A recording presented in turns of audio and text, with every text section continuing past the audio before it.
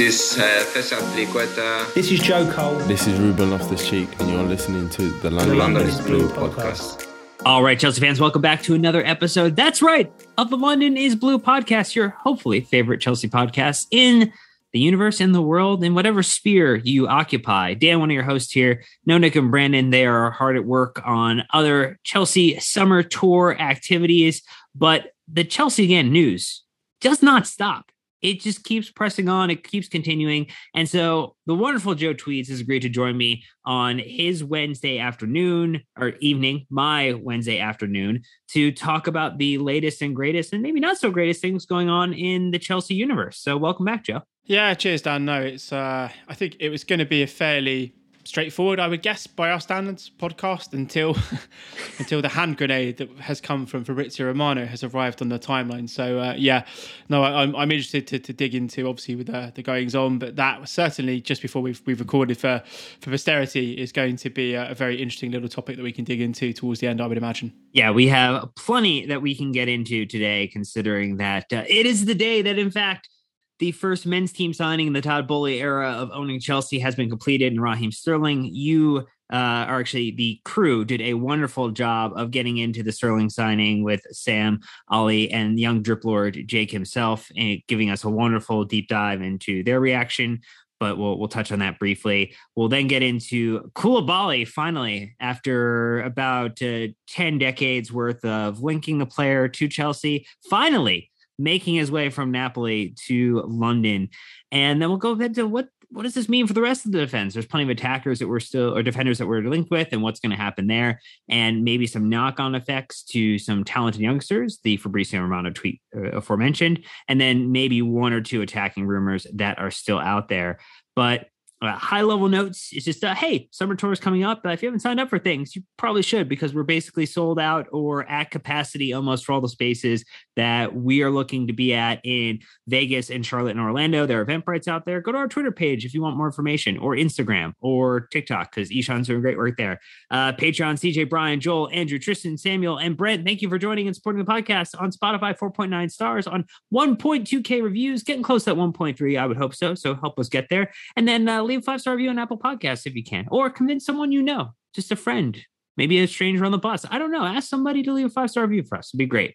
But Joe, Raheem Sterling, he's here. Chelsea tweeted this afternoon or this morning in U.S. time zone that hashtag Sterling is Chelsea, with wonderful shot in the, I imagine, the Hollywood area of Los Angeles. And so what do you think? How excited are you? How are you feeling now that the first men's team signing has actually been completed, photo in kit, and now on his way to a training session? Yeah, I think this one has been, I suppose for Chelsea fans, it's been a long time coming. I think only Leicester now, I think I'm right at the time of recording, I think at least, to say that they're the only team now that haven't made a first team signing for the men's team. I think Sterling looks particularly good in the kit. I think that was sort of my first takeaways here. But I think it's a very kind of smart and astute piece of business. Sterling, obviously being somebody who grew up in London, has that sort of connection to sort of northwest kind of London, and sort of around sort of Chelsea and that sort of part of London as well. I think the homecoming tag that he used on, I think, some of his socials was very, very decent from his representatives as well. Overall, I think it's a very positive signing.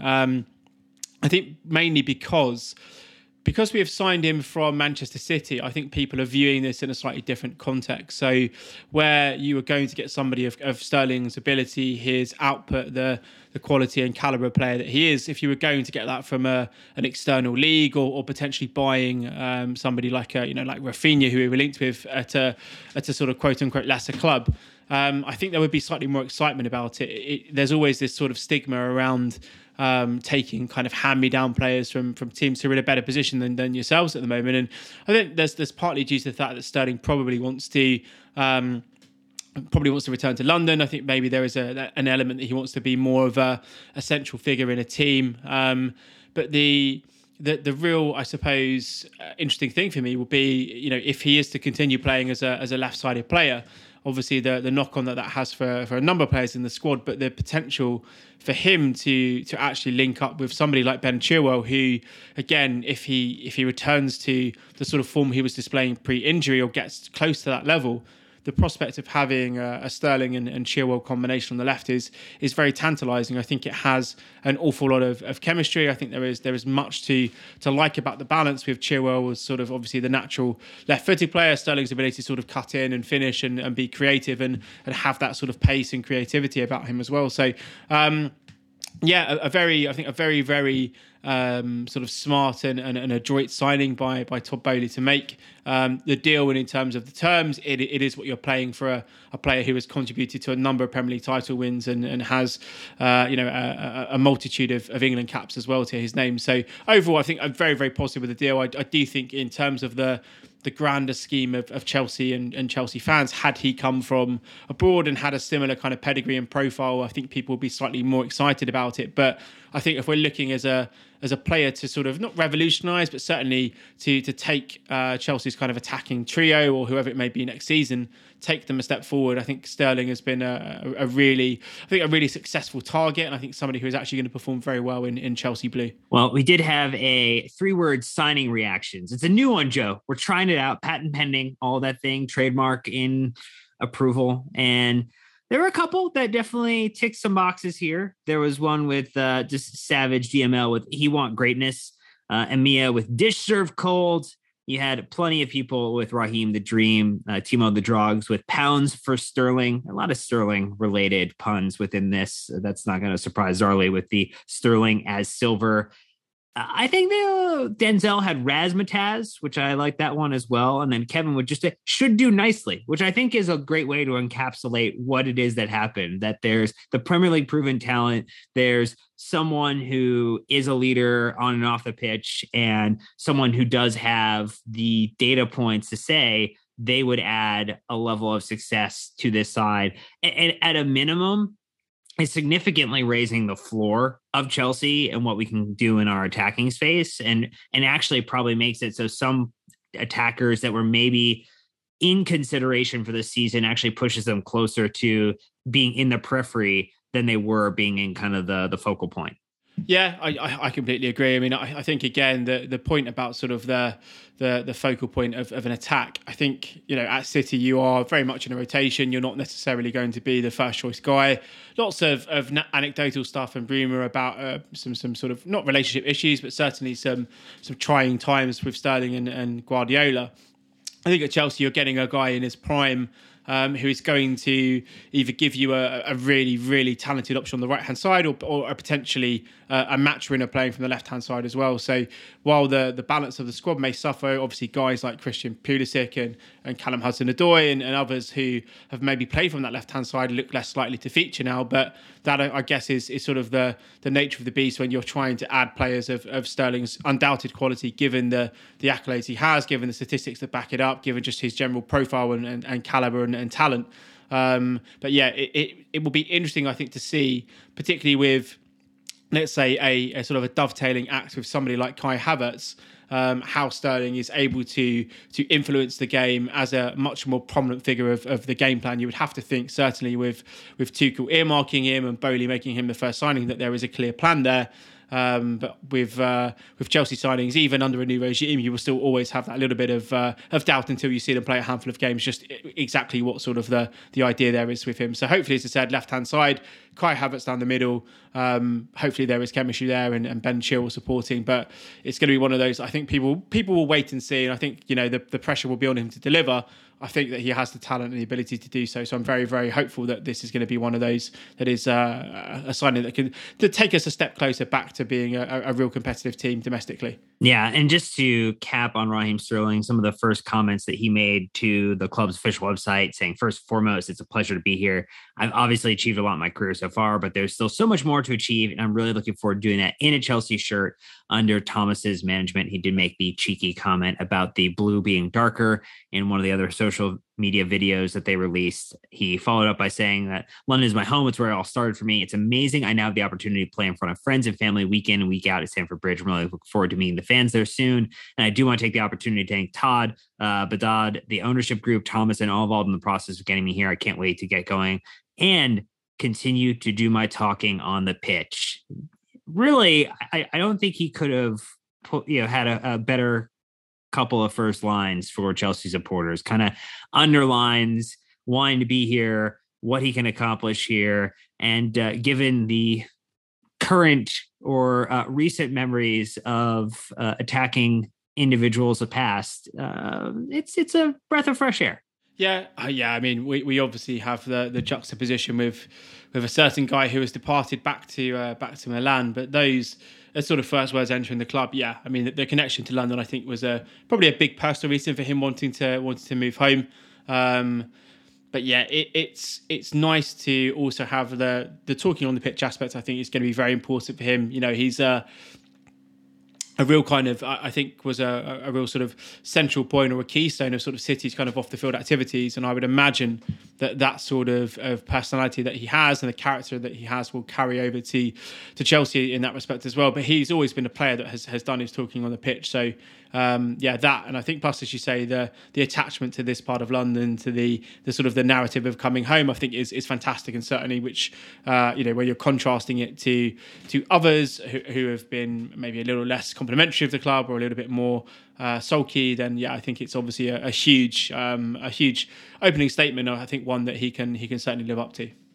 Well, from one signing to another, just in almost record time, maybe this feels a little like it took a while to get started, but has now the shades of that 14-15 type time frame where it's like signing back to back because we were getting many updates over the last 24 hours about Koulibaly. Look, the transfer started in 2016, had many stops and starts, but finally in the year 2022, Koulibaly is heading to Chelsea. We have Matt Law dropping the tweet saying that we've agreed to a £34 million deal to sign Koulibaly from Napoli, and that he was touching down in London first to do a medical and then flying either to LA or direct to Vegas to join up with the rest of the Chelsea squad.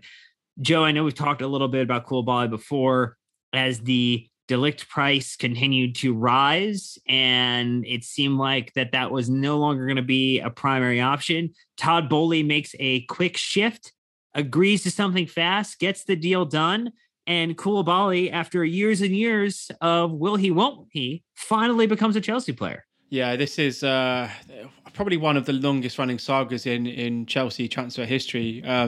Maybe one to rival the Hulk saga. Yeah, I mean it's. I mean, I'd love to do a comparison on timelines, but it feels like it's very much touching the Hulk level of will he, won't he to Chelsea story. I think on Koulibaly himself, I mean, this is a guy who I think is very clearly being targeted as a senior figure in what potentially will be a very young centre-back room. You know, I was of the opinion that I felt Matthijs de Ligt he's a good player. He's a very good centre-back in the right system, maybe the right league, but the sort of money, you know, the 110 million euro mark that Juventus were sort of looking at for him was so out of the realms of what was reasonable. I mean, I sort of valued him at between 40 and sort of 50 million pounds in terms of what Chelsea would probably be comfortable paying for him.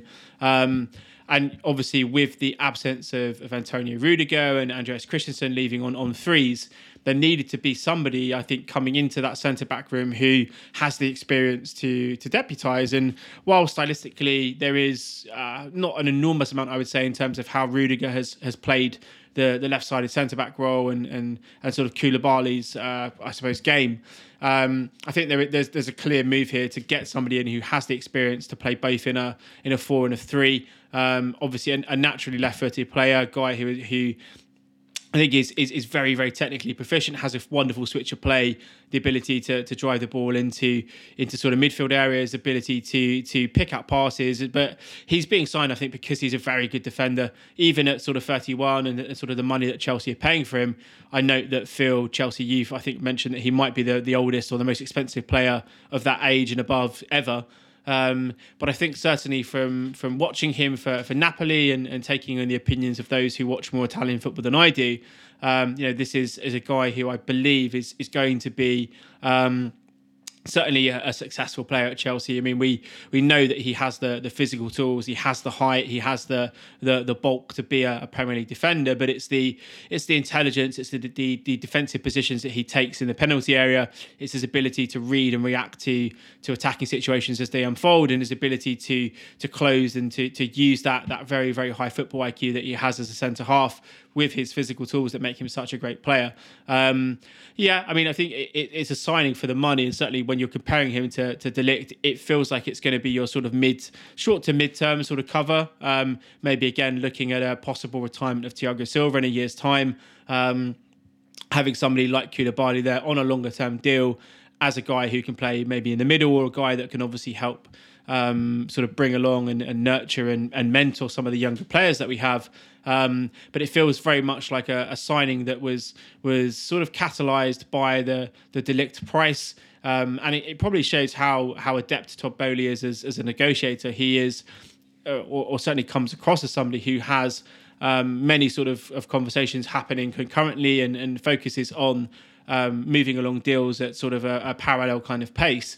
And to switch from De Ligt and the sort of news that he might be leaning towards Bayern, or that Bayern were happy to pay a certain price for him. And as that price went up, it was never really a question for me that Chelsea would pay that for De Ligt, who, as I said, good player, but he's never in that bracket of player. He's not a player that is a Virgil van Dijk in terms of the quality that he has and that sort of price tag that he has. So I think the switching to Koulibaly was both an intelligent move from a business perspective, but also maybe slightly more what Chelsea need in terms of the athletic profile, in terms of just the ability and the flexibility that he has to play in a 3 and a 4. And also, obviously, in terms of him being a colleague of Edouard Mendy as well, somebody again in that defence that will know the goalkeeper well, which is incredibly important. And I think just stylistically, what he can do, particularly his ability to switch play and to play quick passes out from the back. I think that will be a huge addition, and something that I imagine Thomas Tuchel would look to exploit if we are continuing with a back 3, or even if we are switching to a back 4. But a very, very good player. Maybe he's come at Chelsea a little bit too late in his career, but from what I've seen of him, certainly in the past season, hasn't lost a step, is still very much a physically talented player, and somebody who relies very much on their ability to read and react rather than any particular physical skill set. So it would be, I would imagine, he has a decent career at Chelsea, and potentially somebody who has a long-term future here. His adaptation, I think, is not something I'm concerned with. It would just be a question, I think, of him getting used to the tempo of the Premier League, and then using his skill set that we've seen at Napoli to hopefully become a very adequate, or hopefully better replacement for Antonio Rudiger. Well, and we're also adding height too. I know that we talked about this a couple of times before. When you look at a Lilliputian defense that we have had over the past couple of years, particularly some of our very small in stature attackers, and adding someone who's almost 6'5" in terms of total height is a nice addition when it comes to having someone in your back line who can look. When everybody looks tiny next to Edouard Mendy, but Koulibaly is going to look much taller than the majority of that center back room that you talked about, particularly when Reece James is 5'9", 5'10". I mean, Thiago Silva's 6 foot-ish in terms of his kind of total height as well. And so it's nice to see that as a kind of part of a compliment as well, particularly like when Rudiger, has left, Christensen has left, and you need to add a little bit more height, just from the differences of the playing in Europe, where we can kind of get away with it a little bit more, versus playing in England, where that's a bit more of a necessity, or it's maybe not a necessity, but it's a nice to have in your defensive arsenal, that there is a little bit of the kind of big body element as well. Yeah, I mean, the comment around the height is something that I think we've made collectively as a podcast for a very long period of time. It's very apparent. I remember sort of when we were at the FA Cup final, you and I think Nick sort of turned to each other as Liverpool came up for a late corner. Van Dijk, I think it might have been Matip, and or maybe it was what's the guy's name? Completely forgotten the guy's name. Who's the other centre back that they signed? Gomez. Yeah, not Gomez. The other guy from Germany. God, his name's completely gone. He's a French guy. Anyway, okay, so the other centre-back that was on the pitch at the time, completely forgot his name, that's terrible. But both of those, when they're coming up, it's very apparent that the height difference that Chelsea have. You've got guys like, Azpilicueta marking Van Dijk, or you've got somebody like, Reece James marking a centre-forward who's like 6'3", for example. So, the physical traits, certainly both in an attacking and a defensive sense, are things that I think certainly that Chelsea have lacked a tiny bit. I think that in some ways, not necessarily responsible, but maybe from like a mental standpoint, it's a little bit responsible in terms of how. Sorry, it's Ibrahima Konaté that's just come to me. Yeah, so Konaté, the other guy at the back. So him and Van Dijk coming up really was a stark comparison to the guys that were marking them, and I think sometimes it's almost a psychological thing as well, where you have guys of short stature who are maybe not able to compete physically with guys that they're marking. It gives the corner taker a little bit more risk in terms of where they want to put their delivery, because they think there's very little in stopping somebody who's 6'5" being marked by a 5'10" guy to win a header. So adding height, adding physicality were a must for me, and I think Koulibaly definitely ticks those boxes. Well, I think in general, it seems like Todd did great business here, and I know there's concerns about the overall fee or the amount per annum that he's going to be making, but in general, adding someone who doesn't really block any one individual, because I think he comes in as being that more veteran leader, really kind of taking up the Rudiger role, as it were, in our defense at this point, feels like a good thing to do. And I think it also shows a little bit of a different look in how Chelsea are going to be conducting business in the new regime, where if you can't get the one, make sure that you have a choice or a spectrum of individuals. And I think this is,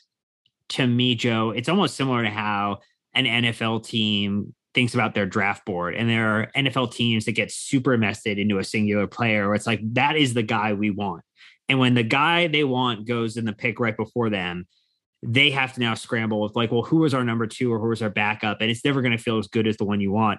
And this one, it seems like we didn't fall in love with one particular defender. We said, hey, we've got a grouping of individuals that we're interested in, and we're going to go sign X number of those individuals, and we will be happy with any of them as long as they also fit where our ceiling is for where we think the deal should be. And if it goes above that, we're not going to continue down that deal, and we'll already be down the line with another player that we want to get that we're going to be just as happy with. Yeah, and I think the sort of concurrent thinking there, Dan, that you sort of alluded to is very, very important here. The De Ligt price was going, northwards almost, it felt every single kind of 6 hours there was an update about prices and all this, that, the other that was going on. If that's the case, as you say, there is always a point in a deal where you have to set your boundary in terms of walking away. And that sort of boundary that I think Chelsea established is normally, we will push a deal until the last minute, and then we won't get the deal done, and then it will be you're scrambling really for some very, very late minute additions. I think the difference we're seeing here is that they're not, as you say, they're not completely lasered in or dialed in on a particular candidate or a particular player to sort of go and try and push for in terms of a move, but they're actually looking at things in a slightly more probably is a slightly more American sports way, where, as you say, they have their sort of list of prospects, and as that guy is becoming less and less available, the focus is switching to look at somebody who they believe a deal that can be done for, and instead of waiting to start that negotiation after De Ligt becomes unavailable, having that sort of kind of poker in the iron, having that ability to have those conversations in parallel means that when you reach a point where you believe that the De Ligt deal doesn't happen, your focus immediately switches to a deal that is maybe 60-70% along the way, and you're just looking to close out that final 30%. So really, I think certainly an interesting way when you're looking at the transfer strategy at the club, certainly over the past 5-10 years, has often been about making sort of big sort of moves for single individual players, and when the club don't want to play, and in some cases very rightfully so, don't want to pay an enormous sum of money for a player, you're having to switch to very, very last minute targets, and often just padding out the squad with some very, very sort of mediocre and above sort of very mediocre and below average players. So this kind of, I suppose, change of tact and maybe something that we'll see more in the future is Chelsea still pushing very hard to sign their number one targets, the creme de la creme, the top tier players, But there is probably now a signal in the market that says that, we're not going to string along and try and make a deal happen and try and broker something until the last minute. There is a set point now in these discussions where we are quite happy to walk away and focus on other targets. So, if you want to get a deal done, you want to have money coming in from the club, you need to play ball, and you need to respect the fact that we're now quite happy to walk away from sort of transfer negotiations where we are, we're feeling that we are starting to go way beyond what we originally thought was a decent estimate for a player. So certainly something to keep an eye on in the future. But this was really, I think, an interesting way because, the De Ligt sort of move petered out 2-3 days ago, and immediately there's a replacement coming in, and all of the news seems to be pointing to him being the second signing for the men's team going forward. So really, really interesting. And again, I think points to Bowley's perspective on how deals should be done and how I think he's going to approach the market for the rest of the window. Oh, look, Todd Bowley taking meals, taking dinners, and closing deals. That's just what he does, and we are thankful for it. But we're going to take a very quick break before we get into the defense now as a total picture, considering that there are still a few more holes to plug and maybe one or two attacking questions as we round out this episode. But we'll be right back after thanking these sponsors for financially supporting the show. All right, our next partner has a product that I use literally every day. I started taking AG1 because, well, it's hard to get a lot of micronutrients in. We're all focused on our macros with protein, carbs, and fat. And now we got to add the micronutrients from fruits and vegetables. It's just hard to eat that many servings a day. So I started doing it just to make my life a lot more efficient. I'm getting better gut health and a more durable, resistant immune system. So what is this stuff? Well, with one delicious scoop of AG1, you're absorbing 75 high-quality vitamins, minerals, whole food, sourced superfoods, probiotics, and adaptogens to help you start your day right. This special blend of ingredients supports your gut health, your nervous system, your immune system, your energy, recovery, focus, and aging, all of the things. Again, I do it. It's easy, it's fast, it's quick. I throw up my shaker usually on my way home from work, drink it. It goes down quickly. And like I said, you get 6 servings of vegetables a day very easily. But hey, don't listen to me. Athletic Greens has over 7,000 5-star reviews. It's recommended by professional athletes and it's trusted by leading health experts such as Tim Ferriss and Michael Gervais. So right now it's time to reclaim your health and arm your immune system with convenient daily nutrition. It's just 1 scoop in a cup of water every day. That's it. No need for a million different pills, supplements to look out for your gut health. To make it easy, Athletic Greens is going to give you a free 1-year supply of immune-supporting vitamin D and 5 free travel packs with your first purchase. All you have to do is visit athleticgreens.com/LondonIsBlue. Again, that is athleticgreens.com/LondonIsBlue to take ownership over your health and pick up the ultimate daily nutritional insurance. All right, so as we continue forward, Joe, now there's the rest of the defense to figure out and stitch up together. And I guess maybe we should talk about these 3 as a grouping, because there was the Nathan Ake deal, which Simon Johnson, as of yesterday, was saying that Chelsea are going to step up talks for him this week, and they hope to complete the deal by the end of it. Personal terms already agreed. Koundé, where it's gone completely quiet, silent. There is no sound to pick up on that deal whatsoever. Seemingly maybe a deal that was more interesting to the old regime as a player that was identified versus someone who's Thomas Tuchel's interested in. And then Kimpembe from PSG, with Ornstein reporting as of an hour before we recorded this episode that Chelsea were in talks to sign him. PSG is open if the valuation is met, and that there's nothing has happened yet, but the conversations are ongoing.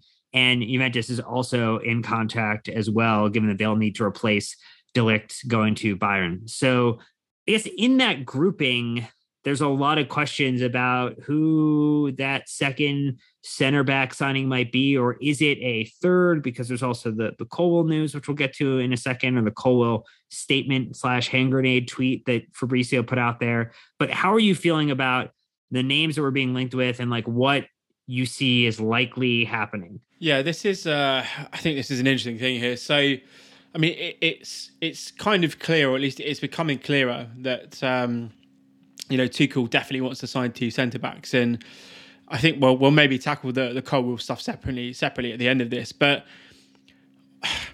the Jules Koundé, I'll start with him because I never really understood the fascination with Koundé as a player. very rarely do sort of 5'10" centre backs succeed in the Premier League. There is almost a benchmark or parameter that the majority, if not all, successful Premier League centre halves are 6 foot plus and above.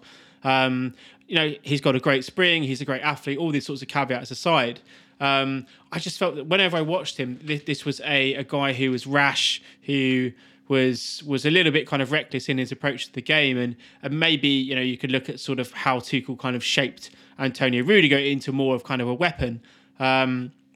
I didn't always get that impression from Koundé. Koundé felt to me that he was more of sort of a way of positioning Chelsea with the agent to possibly set up a deal for Aurelien Tchouameni in the future. They both have the same agent. This is a very typical Chelsea thing to do in the past, was to sort of try and get garner favour with agents who had clients that they wanted to deal with in the future by signing one of their players sort of in the kind of short term, whether that was on loan or whatever it might be.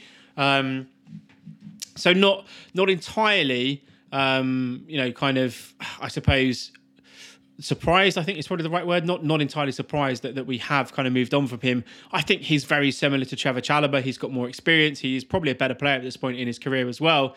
But if you're looking at stylistic differences, Chalobah with time probably can be a player who is very similar to Koundé and the perception of Koundé in the market. I also think Reece James is just a better right centre-back if you want to go with the undersized option there. I think he's clearly a better player than Koundé and clearly a better right-sided centre-back as well. So it never really kind of made sense to me that we were pushing so hard for him. It felt very much like an agent-led deal, and probably somebody that I would imagine, if we're looking at sort of the scouting regime that maybe still exists or certainly existed in the past, that they had become enamoured with, and it was sort of him or nobody else. I think with Kimpembe, this again, a very, very talented guy. I think somebody who has exceptional recovery pace, is probably more of a direct replacement for somebody like Antonio Rudiger, who plays with an immense amount of aggression and really likes to get on the front foot, and has obviously that wonderful recovery pace that we know very well over his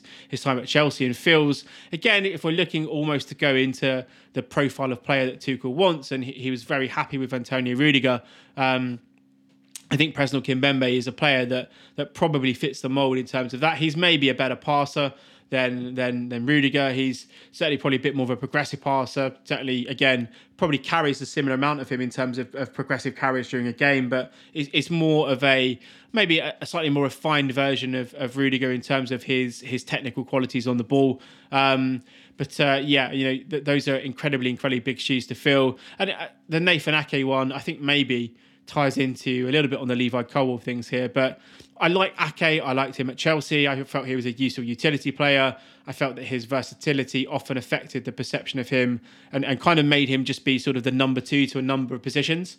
I'm not entirely sure why you are after a left-footed, left-sided centre-back or left-sided centre-half in a back four, when you have somebody who has the skill set that Levi Colwill does, has the same footedness as Ake, but has about, 6 inches on him in terms of height, a much more Premier League ready physique in terms of his physical attributes, has probably a higher ceiling than him.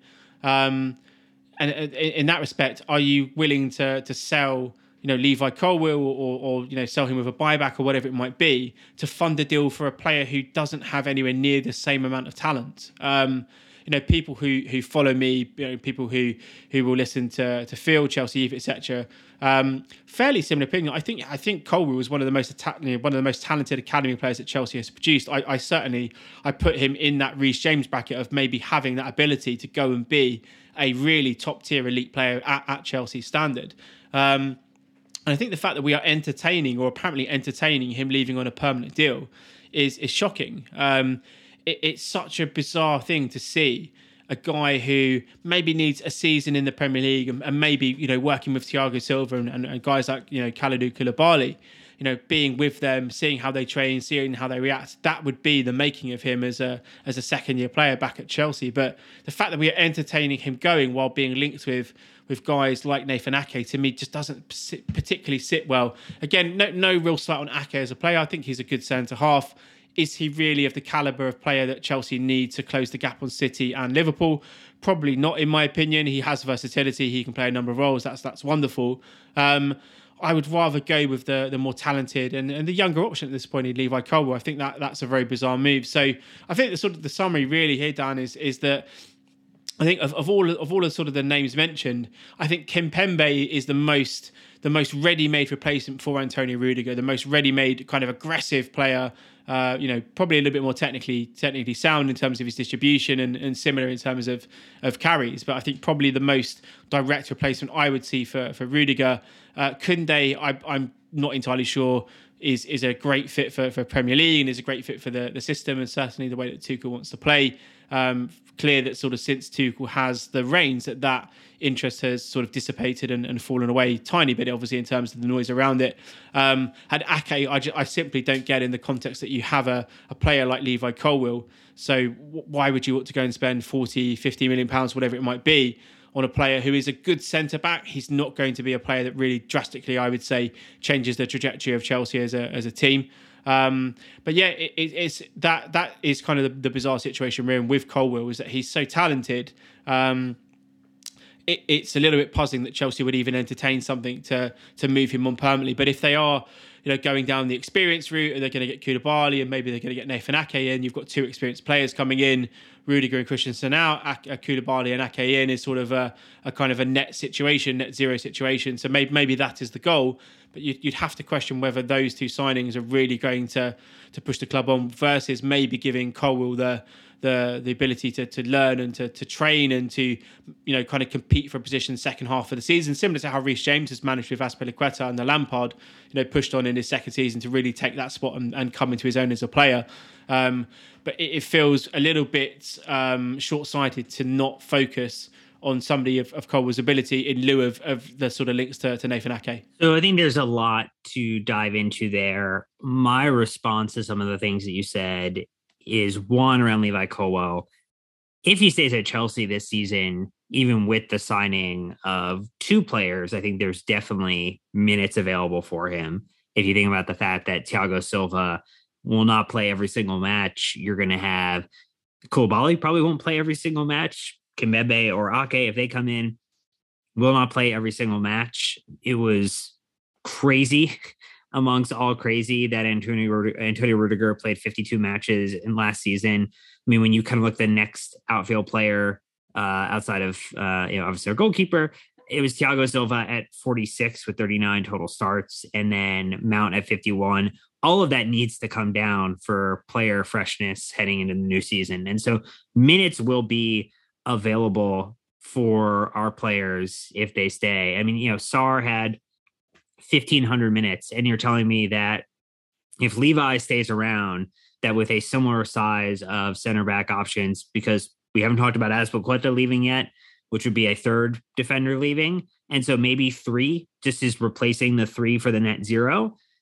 If you get 1,500, 2,000 minutes for Levi Colwill in our existing system in the next season, I would call that a success, because he would have had a chance to play in matches that are going to help develop him, get him ready for the Premier League at the Chelsea level, because I think you could sub him into 10 plus Premier League sides tomorrow. And he's, if not a starter, he's the first option across the entire lineup that they have, or match day squad they have, for kind of a substitute, the 1A option for center back. I think the other thing is it feels like that's maybe why we're seeing three defenders as being what Tuchel is looking for. I know we've talked about Azpilicueta being someone that Tuchel doesn't want to let go, but it seems like Azpi wants to go from all the reports and have that opportunity to go and play in Spain.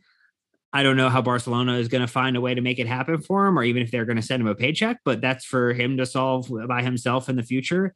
But if that's, to me, if I'm trying to contextualize where all this comes from, because the Fabrizio tweet is the only one reporting that Colwill is likely to move on a permanent deal here. that Chelsea are, again, going in for Kimpembe and going in for Ake, it feels to me this is predicated by knowing Azpi is going to leave as well. And I think that, to me, is the missing jigsaw puzzle for why all of this could still happen. And actually, Levi would be okay.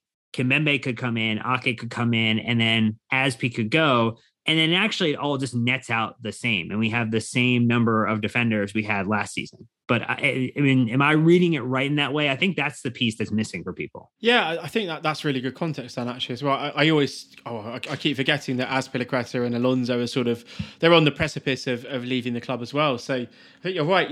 Even with two signings being made, there is going to be an awful number of minutes, particularly, as you say. I think it's right to point out the age profile of Silva and Koulibaly means that they are very unlikely to play every single minute of every single game. So, and again, Azpi being another sort of centre back in this equation, obviously cover for Reece James at times on the right.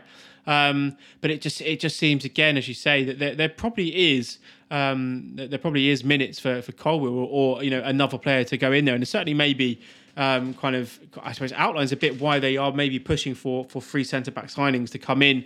The rotation of that particular area of the pitch last season.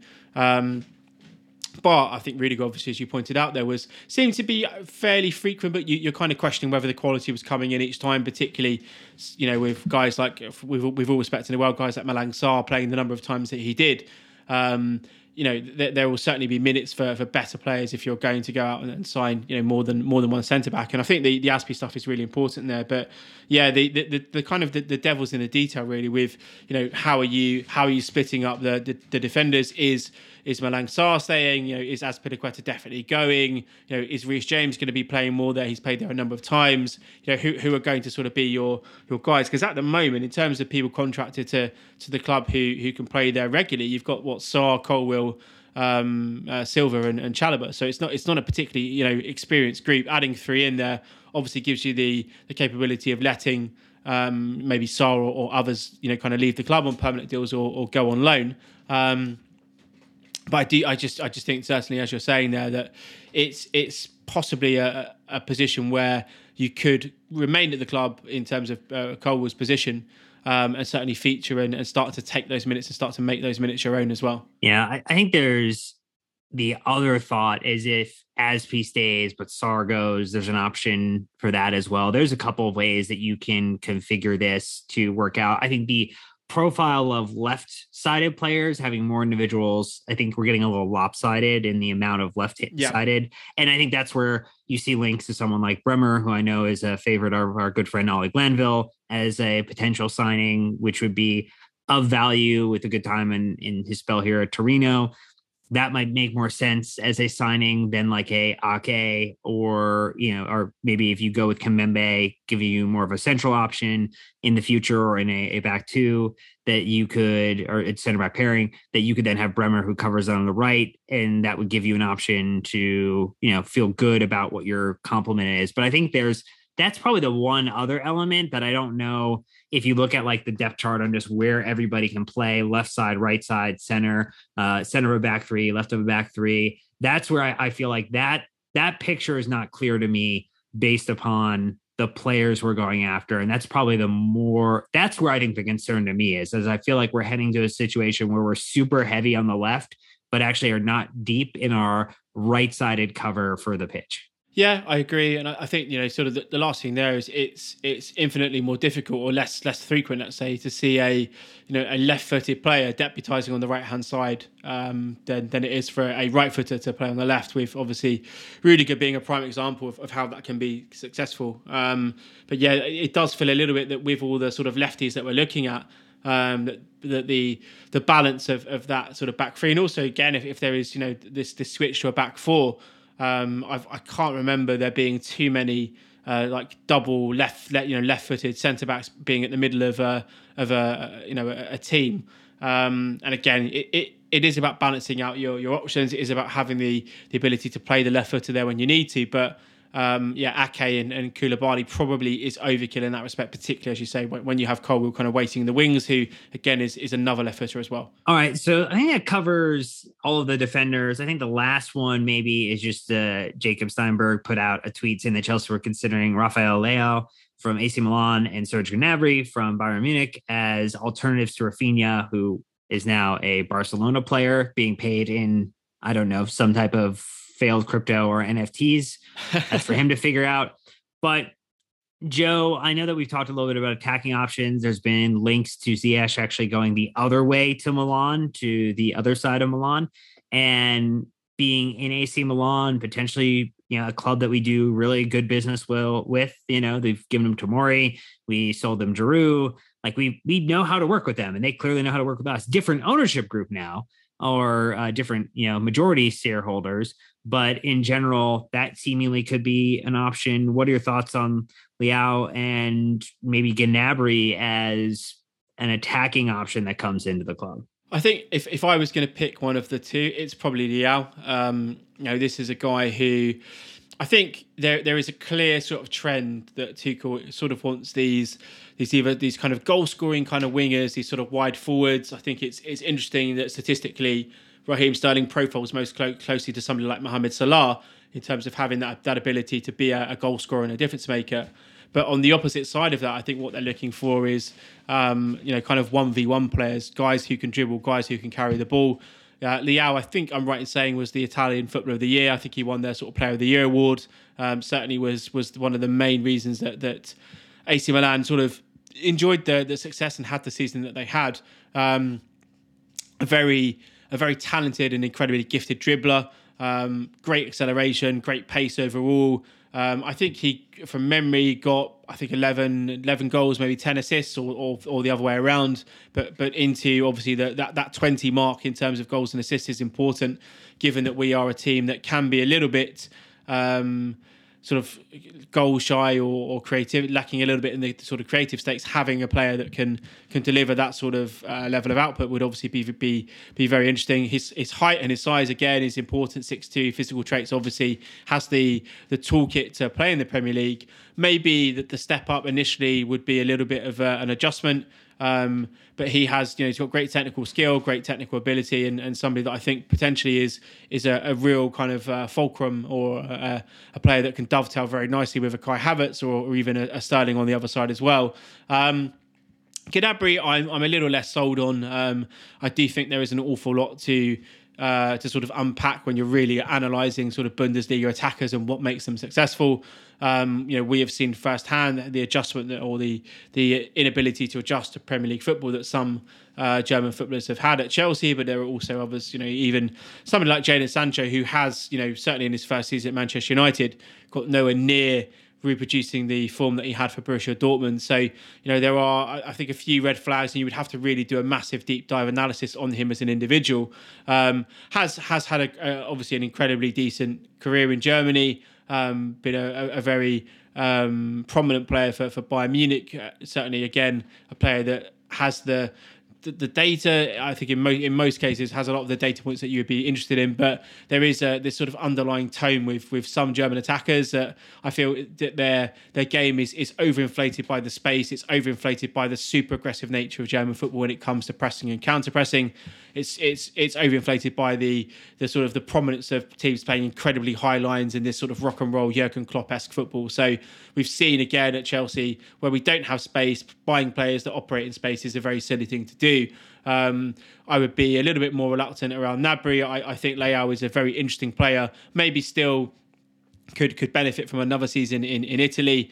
But he's one of those players, if you don't make the move now and he then has another season where he even kicks on further than what we've seen, he's going to be somebody that is going to be very difficult to buy. So, if there is something that is there with Hakim Ziyech, it'd be certainly worth exploring. But if you're looking for a pacey, very, very technically gifted and skillful dribbler, somebody who has great creative metrics, who scores goals, has that little bit of X factor, certainly in Serie A, then he certainly is probably the one that fits the mould, and I can see exactly why the club are interested in him. So the last thing that we'll get into, because it was breaking as we recorded, was that David Ornstein also reporting that Burnley have agreed to a deal with Chelsea to sign Ian Maatsen on a season-long loan, that the paperwork needs to be finalized with the Dutch under-21 international set for a medical Thursday. And if all okay, move should be done by the weekend.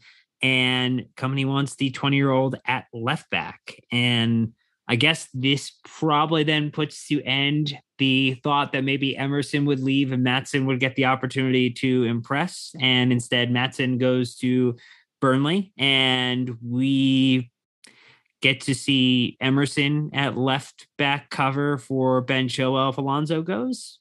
I guess that's the situation. Yeah, I think so, Dan.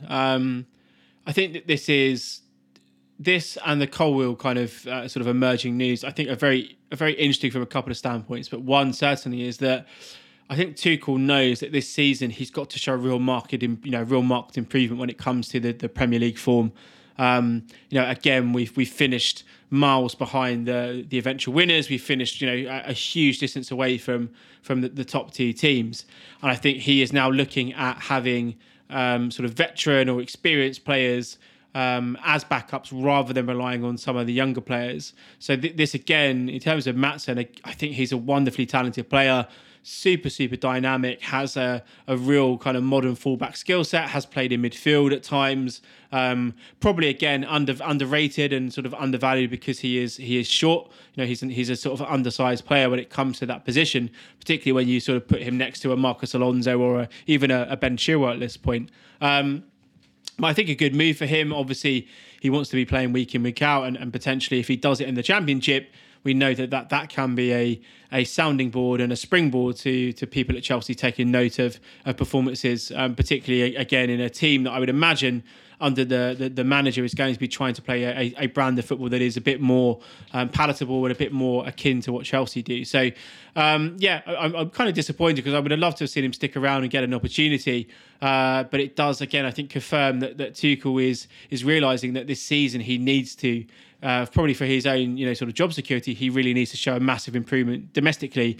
And it's probably why you're seeing guys like Emerson who are, obviously, decent enough players will be sort of backing up guys like Ben Chilwell rather than having a young prospect in there. So it feels a little bit like a safety first approach, an approach that is being sort of cultivated to give us this sort of backbone of more players that have had more minutes, had more professional career time, etc., which maybe, again, as I say, Tuchel's kind of methodology to squad building, given that he feels maybe that there is pressure to perform this season. Well, that is going to wrap it up for this episode, where we thought we were going to be in and out very quickly, but then Fabrizio Romano decides to tweet a couple things. David Ornstein decides to tweet a couple things, and then that's where we're at. But Joe, appreciate you staying long to chat about the current situation in Chelsea, and we look forward to sending you many photo and video, and I don't know, maybe a Brandon Brusby late night 4 a.m. call in Vegas when we're out on tour. Yeah, I'll be disappointed if I don't get another Busby call. That was certainly one of the highlights. So, I hope you guys have a great time. And obviously,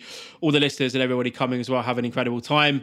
It should be very, very good. And if Nick Fellaini has organised it, then it will be incredibly fun. So, yeah, obviously, everyone stay safe, but also have a great time. His thumbprints are all over the crime scene. So, yes, he 100% did a great job of getting everything pulled together. And we're excited to get involved and also be there with our friends in Chelsea and America as well. But hey, that's going to do it. That's a wrap for this episode. Go enjoy something else with your lives for, I don't know, the next 23 hours until we get to another episode. But until next time, Chelsea fans, you know what to do. Keep the blue flag flying high.